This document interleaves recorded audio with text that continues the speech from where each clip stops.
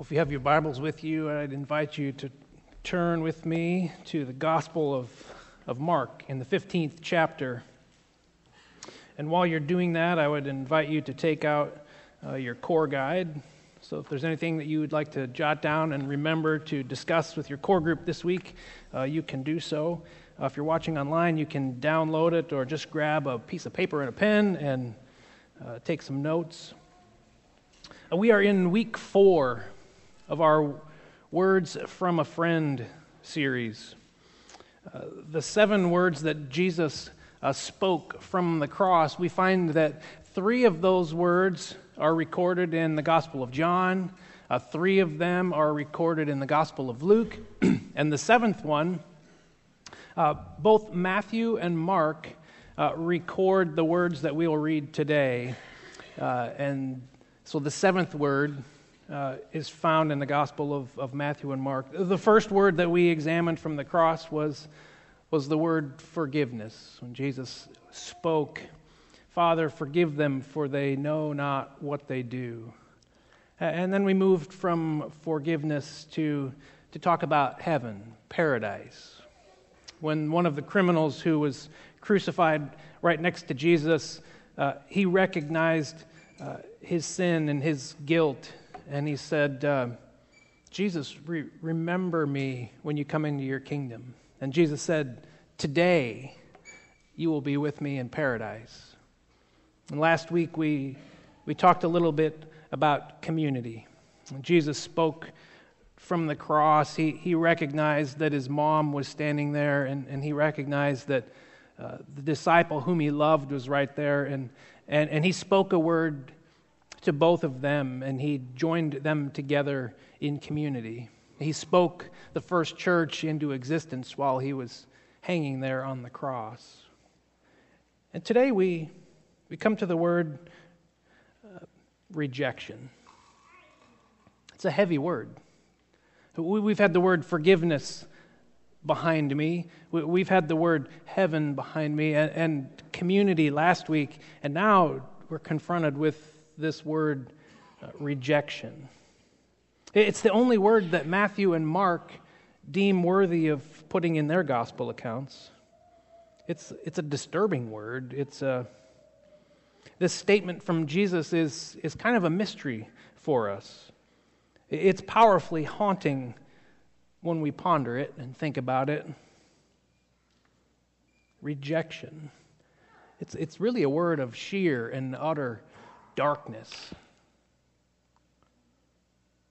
It's one, though, that I think accurately reflects the horrific experience that Jesus was enduring. He felt abandonment and rejection. And that's where we enter our story today. Would you stand as we read from Mark chapter 15?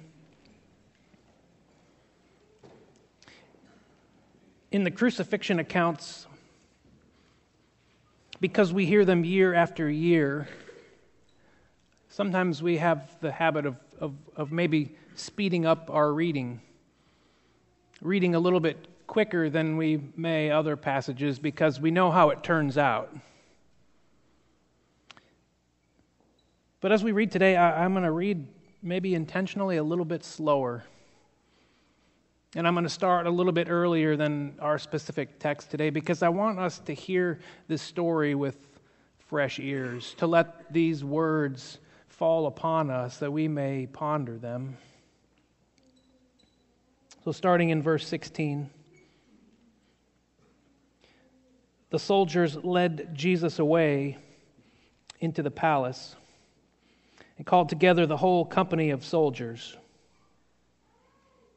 They put a purple robe on him, and then twisted together a crown of thorns and set it on him. And they began to call out to him, "Hail, King of the Jews!" Again and again, they struck him on the head with a staff and spit on him. Falling on their knees, they paid homage to him. And when they had mocked him, they took off the purple robe and put his own clothes on him. Then they led him out to crucify him. A certain man from Cyrene, Simon, the father of Alexander and Rufus, was passing by on his way from the country, and they forced him to carry the cross. They brought Jesus to the place called Golgotha, which means the place of the skull. Then they offered him wine mixed with myrrh, but he did not take it, and they crucified him. Dividing up his clothes, they cast lots to see what each would get. It was 9 a.m. when they crucified him. The written notice of the charge against him read, "The King of the Jews." They crucified 2 rebels with him, one on his right, one on his left. Those who passed by hurled insults at him, shaking their heads and saying, "So, you who are going to destroy the temple and build it in 3 days, come down off that cross and save yourself." In the same way, the chief priests and the teachers of the law mocked him. "He saved others," they said, "but he can't save himself. Let this Messiah, this King of Israel, come down now from the cross that we may see and believe." Those crucified with him also heaped insults on him. At noon, darkness came over the whole land until 3 p.m. And at 3 p.m, Jesus cried in a loud voice, "Eloi, Eloi, lema sabachthani," which means, my God, why have you forsaken me?" It's the word of the Lord. Thanks be to God. You can be seated.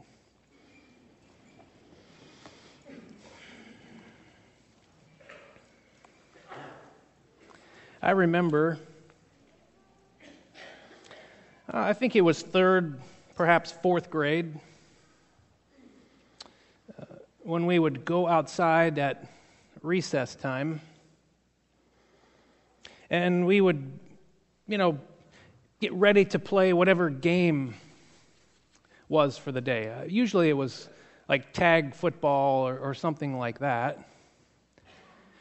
And I remember on the playground there was a chain link fence, and somehow the 5th graders always had a couple captains for teams already ready to go. And so the 5th graders somehow would make it out to the playground first, and they would be ready to choose up sides for the sporting event. So there we were. We'd all line up side by side along that chain link fence, just waiting to have our name called out to come join a particular team. And I remember standing there hoping that I wouldn't be the last one picked. And I remember the relief that I felt once I heard my name was called out. "Dave, come be part of our team." And it was really painful to watch when it got down to the end, where the leftovers were. And to hear the argument between the team captains. "No, you take him. No, I don't want him. I'll take her over here. You can have him." Have you ever experienced that? I remember feeling sorry for the last kids left along the fence. But did I speak up or do anything about it? No, I didn't. I remember this kid in my junior high class. He was kind of a goofy-looking junior high boy, but aren't most junior high boys, don't they go through the kind of an awkward stage? So this wasn't abnormal. But anyway, he was often referred, I think his name was Bill, I think. But most people referred to him as Boxcar Willie. to tease him, to make fun of him. But most of the time, we didn't even say Boxcar Willie. We just called him Box. Why? I have no idea to this day why we called him Box. I wish that I could say that I stood up and defended him. I didn't. Yeah, I had my own issues to deal with. My head size hadn't caught up with my ear size yet. And I wore glasses. And you know what they say about a guy who wears glasses? Geek, 4 eyes. And you know the standard comeback to the 4 eyes comment, well, 4 eyes is better than 2. Well, that doesn't quite cut it. You know it's a stretch, but that's the best thing that you can come up with. You know when they say, sticks and stones may break my bones, but words will never hurt me? That's the biggest lie on the face of the planet. Words cut deep, don't they?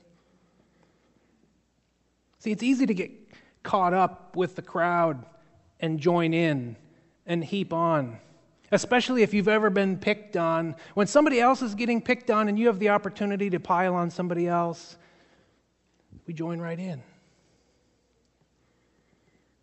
Sometimes we don't even realize what we're saying and what we're doing.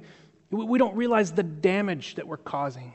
We don't realize that we are defeating and demoralizing somebody else with our words. So here we are, high-fiving each other because of the cool insult that we came up with, all the while ignoring that it's kicking somebody else to the curb, punching them in the gut, not considering their feelings or how they may take it. In all this, we tend to leave people abandoned and alone. I remember in 2005, we were living in the Chicago area. The Chicago White Sox made the playoffs.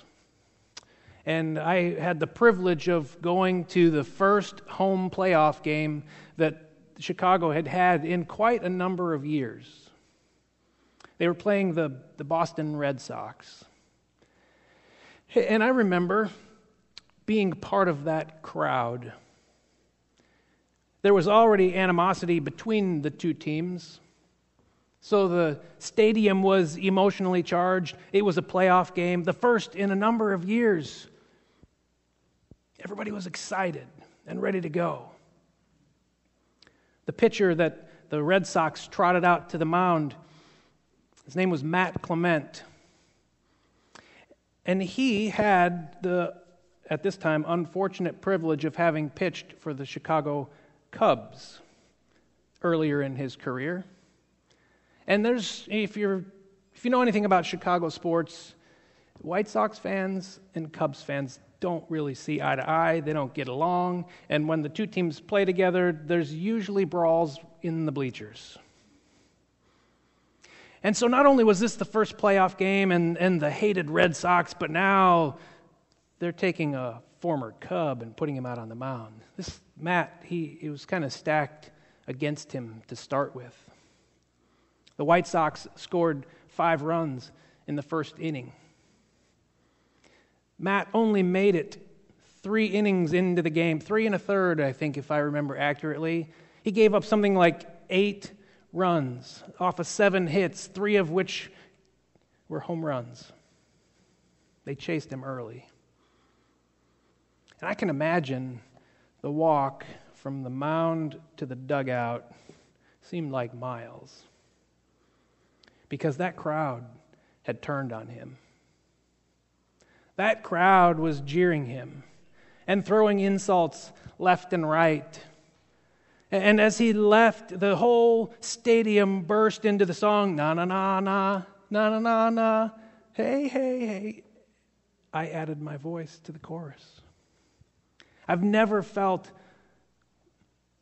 a crowd turn on somebody like that and have that much hatred directed to one particular person. The soldiers mocked Jesus. They insulted him. The 2 criminals, one on each side, well, Mark says that they heckled and ridiculed him. The crowds who were there, they scoffed at him and they jeered at him. And even those who were passing by on the streets, they joined in to this hatred by throwing insults at him. They spit on him. And heaping insults and spitting on a crucified person was part of the entertainment. That's what you did if you were part of this society. When people were crucified, these people were like animals. They were treated that way. To insult them and to spit on them was to dehumanize them. You know, when we think about it, we might expect this out of the Romans, the enemies, who were just there to keep order and to do their job. But when we read the gospel accounts, we recognize that most of the people who were there hurling insults at Jesus and spitting on him were Jewish folk. People he lived in community with. People from the religious system. The scribes. The chief priests. The religious folk joined in this. Some of the most pious people in all of Israel were there leading the charge. You would have thought that all of those years in the Scripture that they would have read something about compassion. But there at the cross, we don't see anything but cruelty and hate. We're given these accounts, and the Scriptures are here to help us interpret our own lives in light of what we read. So when we hold this up as a mirror to our own life, we need to ask the question, where am I in the crowd? We can't remove responsibility from ourselves because we find that on occasion we join in with the crowds and with the masses and have no problem hurling insults at other people. See, our selfishness and our pride and our ignorance and our fear, they get in the way and they lead us to do terrible and hurtful things to other human beings. See, we're in the crowd that's gathered around the cross. We're in the crowd of people that are moving in and out of Jerusalem. We're there slinging insults at Jesus. It's really a dark hour for Jesus. He's hanging there. He's been left for dead. Death, which is sin's ultimate weapon. And as he's dying, he's taking on the sin of the world. And there we are at the foot of the cross, spitting on him and hurling insults at him. Mark uses the imagery of darkness. He says darkness came upon the whole land. Metaphorically, it's the dark cloud of evil. Israel's evil. The world's evil. Your evil. My evil. See, this darkness, it cut him off from the Father in a way that Jesus had never known. And when we read the Gospels, we come to understand the closeness of the relationship that Jesus shared with Father God. He called him Abba, Father, Papa, Daddy. John records this frequently. John 10:30, I and the Father are one, says Jesus. Or over in John 14, if you really know me, you will also know my Father. I am in the Father, and the Father is in me.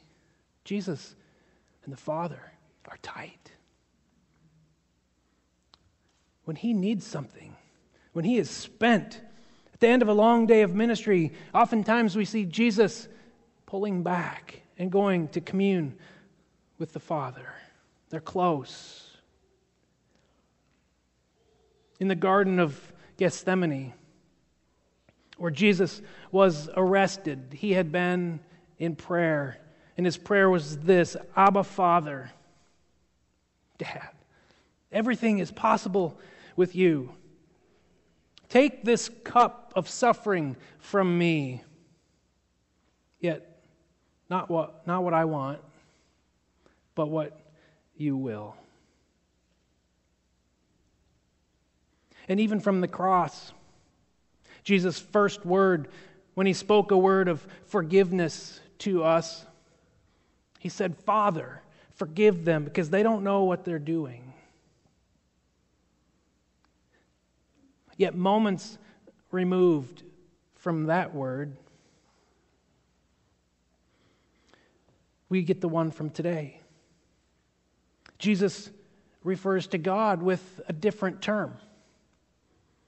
Mark says Jesus cried with a loud voice. More literally, he screamed, is what the Greek suggests. My God, why have you forsaken me? It's the only time in all of the Gospels where Jesus prays to God with any other terminology other than Abba.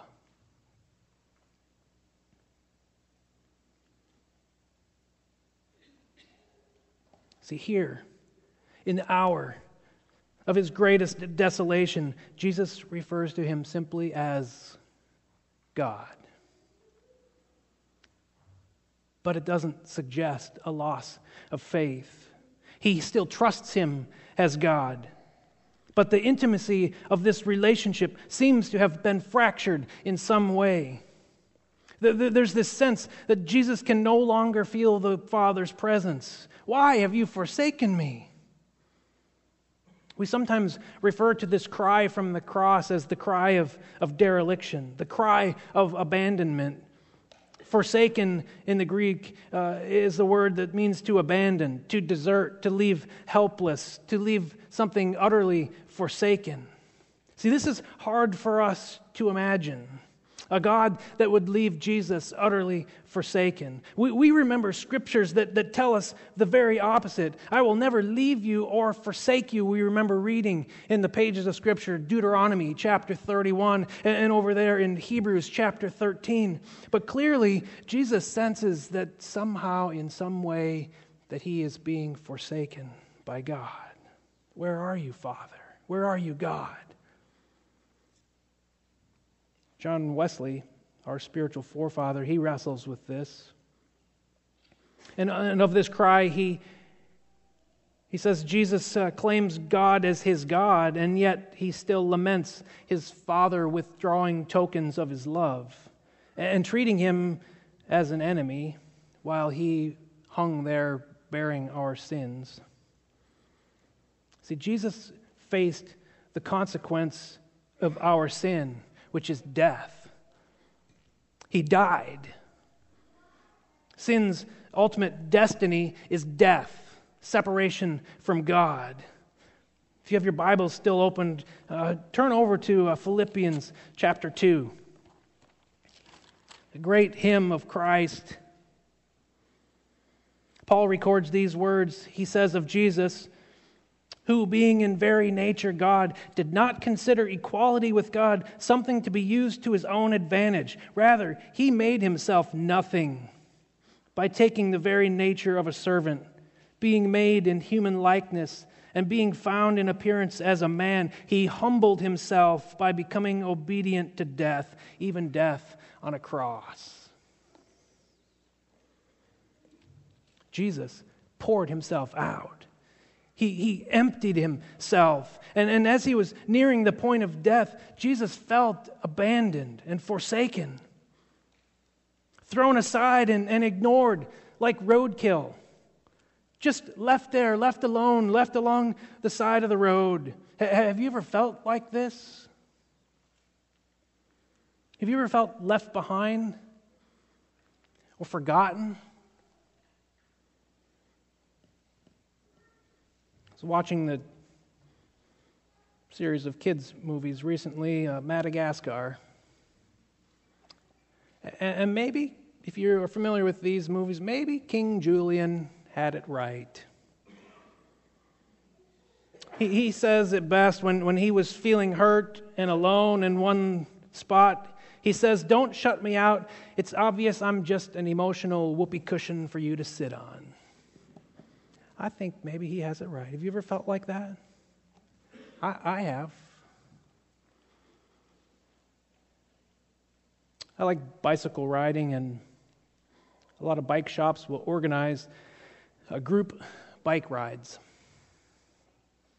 And some of the rides are advertised as no-drop rides, which means that if you show up for the ride, everybody's going to stay together as a group, and nobody's going to be dropped and left behind. That's nice in theory, but it never happens. There's always somebody who isn't quite up to speed, who gets dropped and left behind. We're humans. We practice leaving people behind. We all leave others behind, and we ourselves are sometimes left beside the road, cast off. There we are, feeling alone and abandoned and rejected. Maybe it's being laid off from a job. I know a man who had worked diligently his whole career, but on several occasions had been cast aside. Corporate restructuring, company buyout. We're so sorry, but your position is no longer available. Good luck. Find another job. Years go by, another corporate buyout. We're going to have to lay you off. And as he was getting up in age, it was harder and harder to come by a job. Because companies were looking for somebody younger. Oh, you're overqualified was the way that they would pass it off. I know what it was. It was age discrimination. And it left him feeling cast off, alone, rejected, abandoned. I'm no longer good for anything. Or maybe it's the spouse who one day comes home and their lover says, I think I need to go. I'm not sure I love you anymore. In fact, I don't know if I ever loved you. That's rejection. That's abandonment. Maybe it's your kids have grown up, moved out of the house, moved away. Maybe it's a retirement facility. You feel isolated. Maybe a rejection letter comes in the mail, and you had been applying for a job, and it came down to 2 candidates, and they picked the other person. I don't know what it is, but I'm pretty sure that if I kept going, I could touch on every one of our lives. Life moves along, and you feel like you're left out and you're left behind. We feel like emotional whoopee cushions, like roadkill along the side. Of all the words that Jesus spoke from the cross, this one may be the one that we identify with the most. For we at times, too, feel rejected and abandoned, forsaken. Sometimes we feel that God is even distanced and removed from ourselves. Sometimes maybe we even think that God may be the source of the problem. God, why did you do this? Why am I in this particular place at this particular time? I don't understand. It feels like you have put us in a place and then removed yourself. Am I talking to you today? It's the question of Job in the pages of our Scripture. Why do innocent people suffer? It's the question that the psalmist asks over and over and over again. It's the question of people in turmoil, trapped in fighting, whose rights seem to have been taken away. It's the question of people in Ukraine right now. It's the question of people up in Oso, Washington right now. Why does something like this happen? It's the question that was on the lips of people who were there and witnessing the 9/11 tragedy at the World Trade Centers. It's the question on the people that experienced the Holocaust. It's a question on the lips of people who find themselves in slavery. People taken off into captivity and exile. It happens today. That's the question on their lips. Why? Why me? Why now? Why, God? Why have you left me here? We ask, is this what you intended, God? Jesus wonders this while he's there on the cross. He wonders what could have gone so terribly wrong that this was the result of his entire ministry and his faithfulness and obedience to God. Why is it ending like this?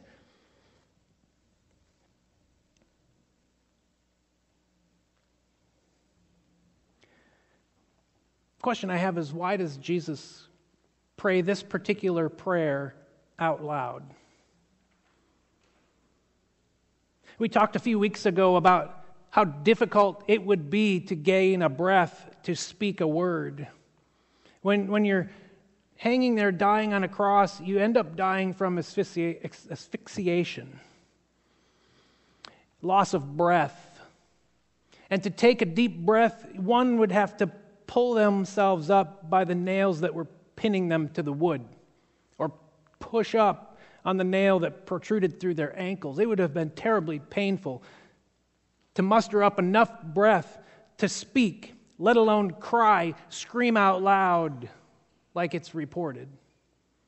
Why does Jesus choose to say this out loud? It's a prayer directly to God. He could have prayed that prayer in his heart and in his mind. He could have whispered it. Why does he choose to speak it out loud? It's because I think he wants us to hear it. It's recorded for us for a purpose. There's three things that I want you to consider in relation to this cry of dereliction. And the first thing is that Jesus knows our pain. Dennis Kinlaw tells a story about a man in, I think he was from North Carolina. And he was studying to be a doctor, and he felt a call into ministry.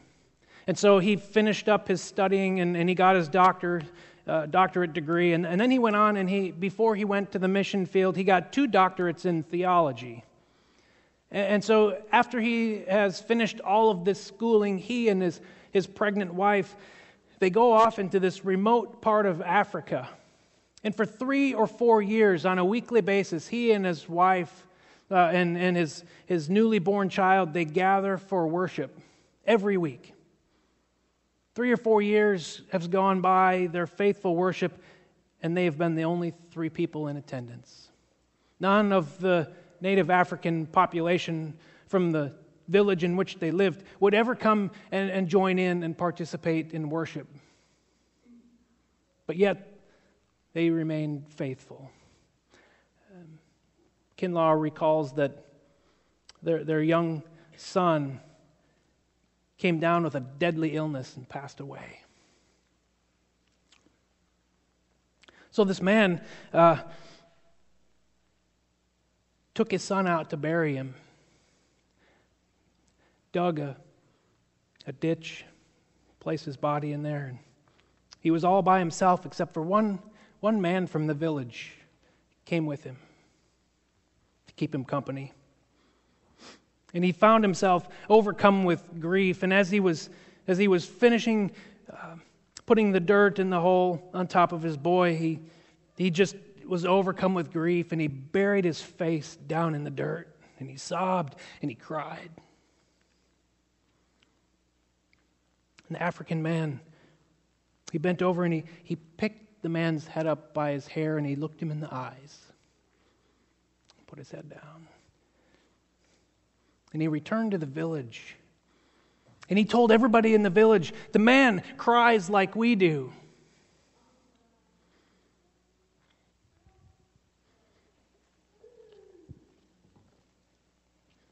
The next Sunday, the church was packed.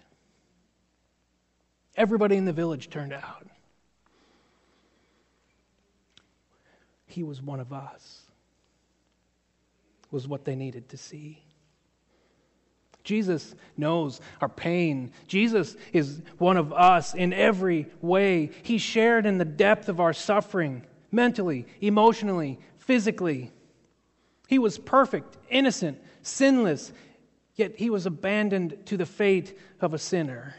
In Jesus' darkest hour, he bore the sins of humanity. Paul says in 2 Corinthians 5:21 that God made him who knew no sin. He made him sin so that we might become the righteousness of God. Somebody who knew no sin took on sin. That's a mystery that we may never fully comprehend. And at this dark moment, he screams out to God. See, we can pray to Jesus in our dark moments because he knows what we're experiencing and what we're feeling.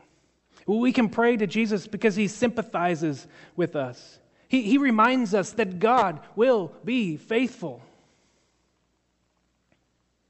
I went on a missions trip when I was in high school, and we visited the concentration camp Dachau, which is a really powerful, moving experience. And I remember reading or hearing in one of the films a story about an escape attempt. And I remember as this story went that there was an escape attempt, and to retaliate and to send a message and warning, the Nazi guards chose 12 young men to hang in public. And they gathered the whole concentration camp. Everybody who was part of that camp, they gathered around the gallows when they hung these young men.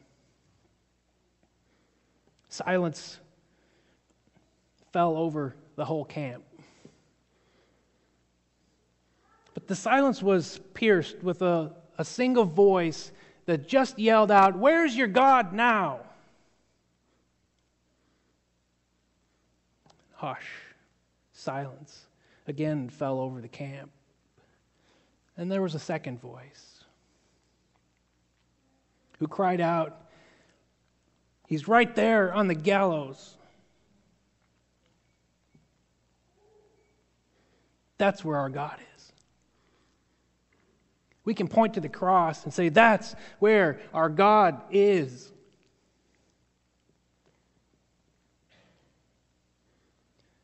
See, Jesus' derelict, cast off, abandoned condition is a direct result of him identifying himself with our sin.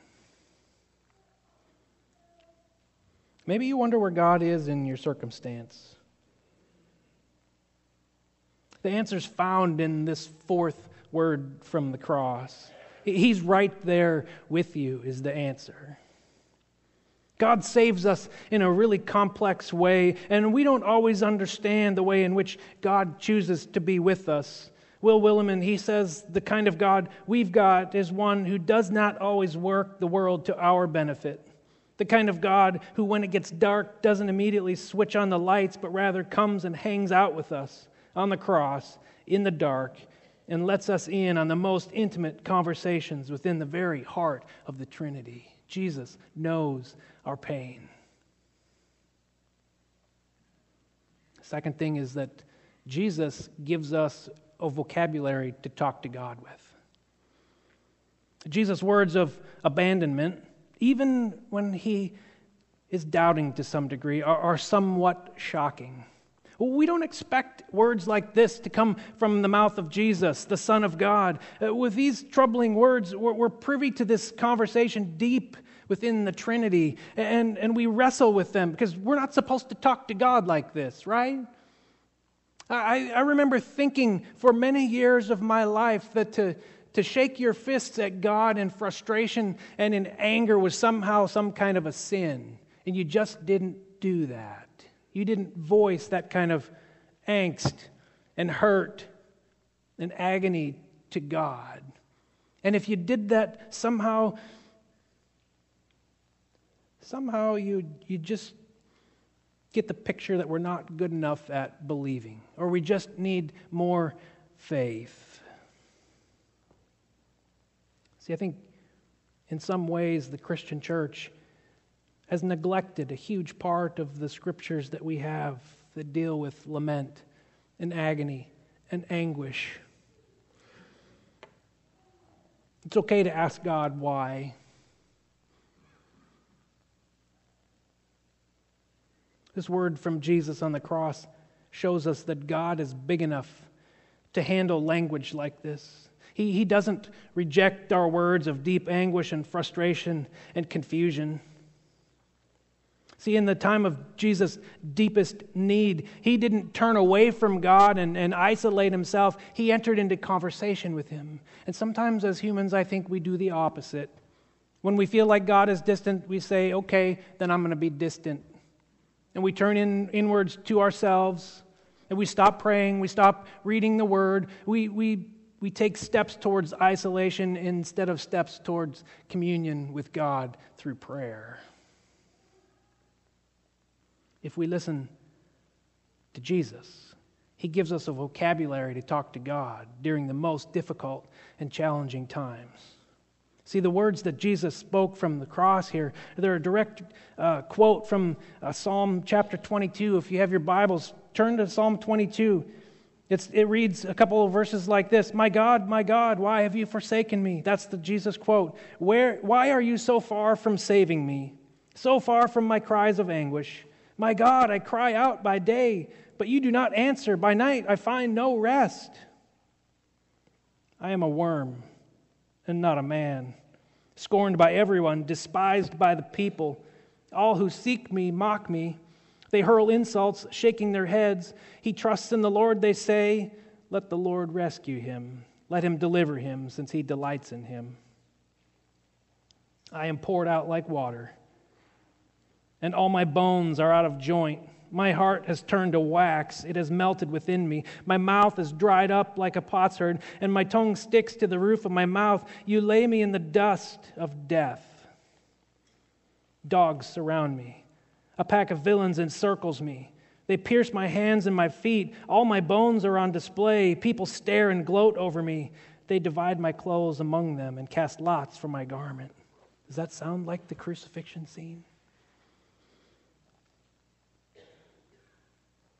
See, Jesus turned to words that were deep within him. This is a psalm that he had probably memorized as a wee little boy in Sabbath school. It's a psalm that asks the question, God, where are you when I need you most? And Jesus, near death, he recalls these words. When he was at a loss, perhaps, of words of his own, he went back to his core. He went back to what he had memorized. See, Jesus gives all of us who experience pain and affliction and trouble permission and encouragement to pray this prayer for help. He shows us that true faith includes holding the worst of life up to God for help and deliverance. Hebrews chapter 5, if you flip there, I think it's verse 7.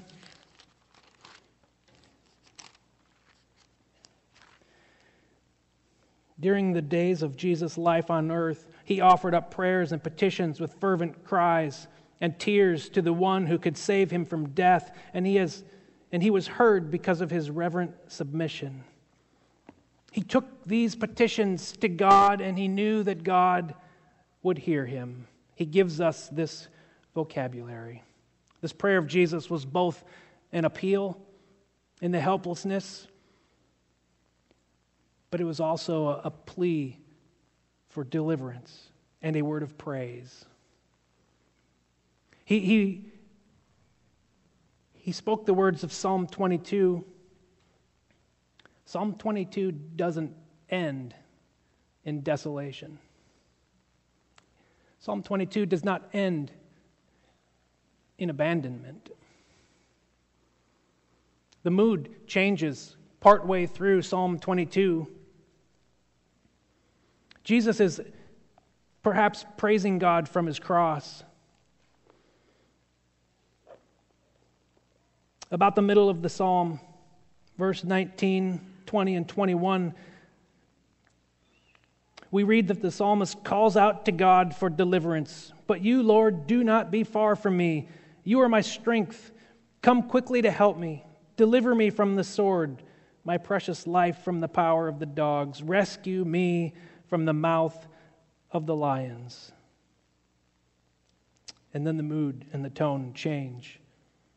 I will declare your name to my people. In the assembly, I will praise you. You who fear the Lord, praise him. All you descendants of Jacob, honor him. Revere him, all you descendants of Israel. A psalm that started with abandonment and a cry of rejection. Why have you forsaken me? Ends in words of praise. See, Jesus, he experiences real agony. And he articulates this agony in terms of Scripture. See, he quoted the first line, and it was in those days a practice that you could refer to the entirety of a psalm by just speaking out the first line. And also in those ancient times, when you would find yourself in a set of circumstances, one of the ways to help understand your present circumstance was to look to the past, was to look to the tradition. And the tradition that Jesus turned to were the pages of Scripture that he had memorized. Some people are not convinced that when Jesus was on the cross and he said, my God, why have you forsaken me?" They're not convinced that he had the whole psalm in mind. I believe, though, that Jesus was also thinking about how the psalm ended. It was the psalm of the righteous sufferer. It began in a cry of desperation and ends with a note of confidence that God would not abandon the psalmist. See, Jesus is on the cross and he's worshiping God. So the third thing I want you to remember is that even in this cry, there's curiously a word of hope for us.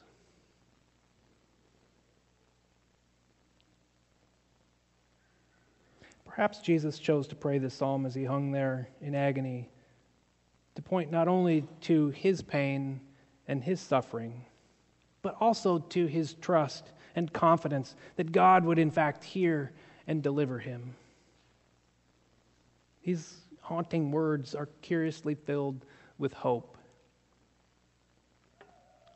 To hear these words come from the mouth of Jesus should bring us a measure of comfort. He speaks these words from the context of faith and hope. He has every confidence that God, even while he is suffering and experiencing abandonment, that God would be faithful. So when we feel alone and abandoned, we too need to choose to trust. We need to choose to remember that God will not leave us or forsake us, that he will hear our cries and he is right here with us. Jesus recalls a poem of deep faith that beyond abandonment lies redemption and rescue and salvation. And exactly what that looked like, Jesus probably did not know. But he trusted. Jesus' unswerving obedience and his unfathomable love led him to suffering and death for the forgiveness of our sin. And this means that in the words of Paul back over in Philippians chapter 2, in that glorious Christ hymn, that God exalted him to the highest place and gave him the name that is above every name, that at the name of Jesus every knee should bow in heaven and on earth and under the earth, and every tongue acknowledge that Jesus Christ is Lord, to the glory of God the Father. The people of God said, Amen. Amen.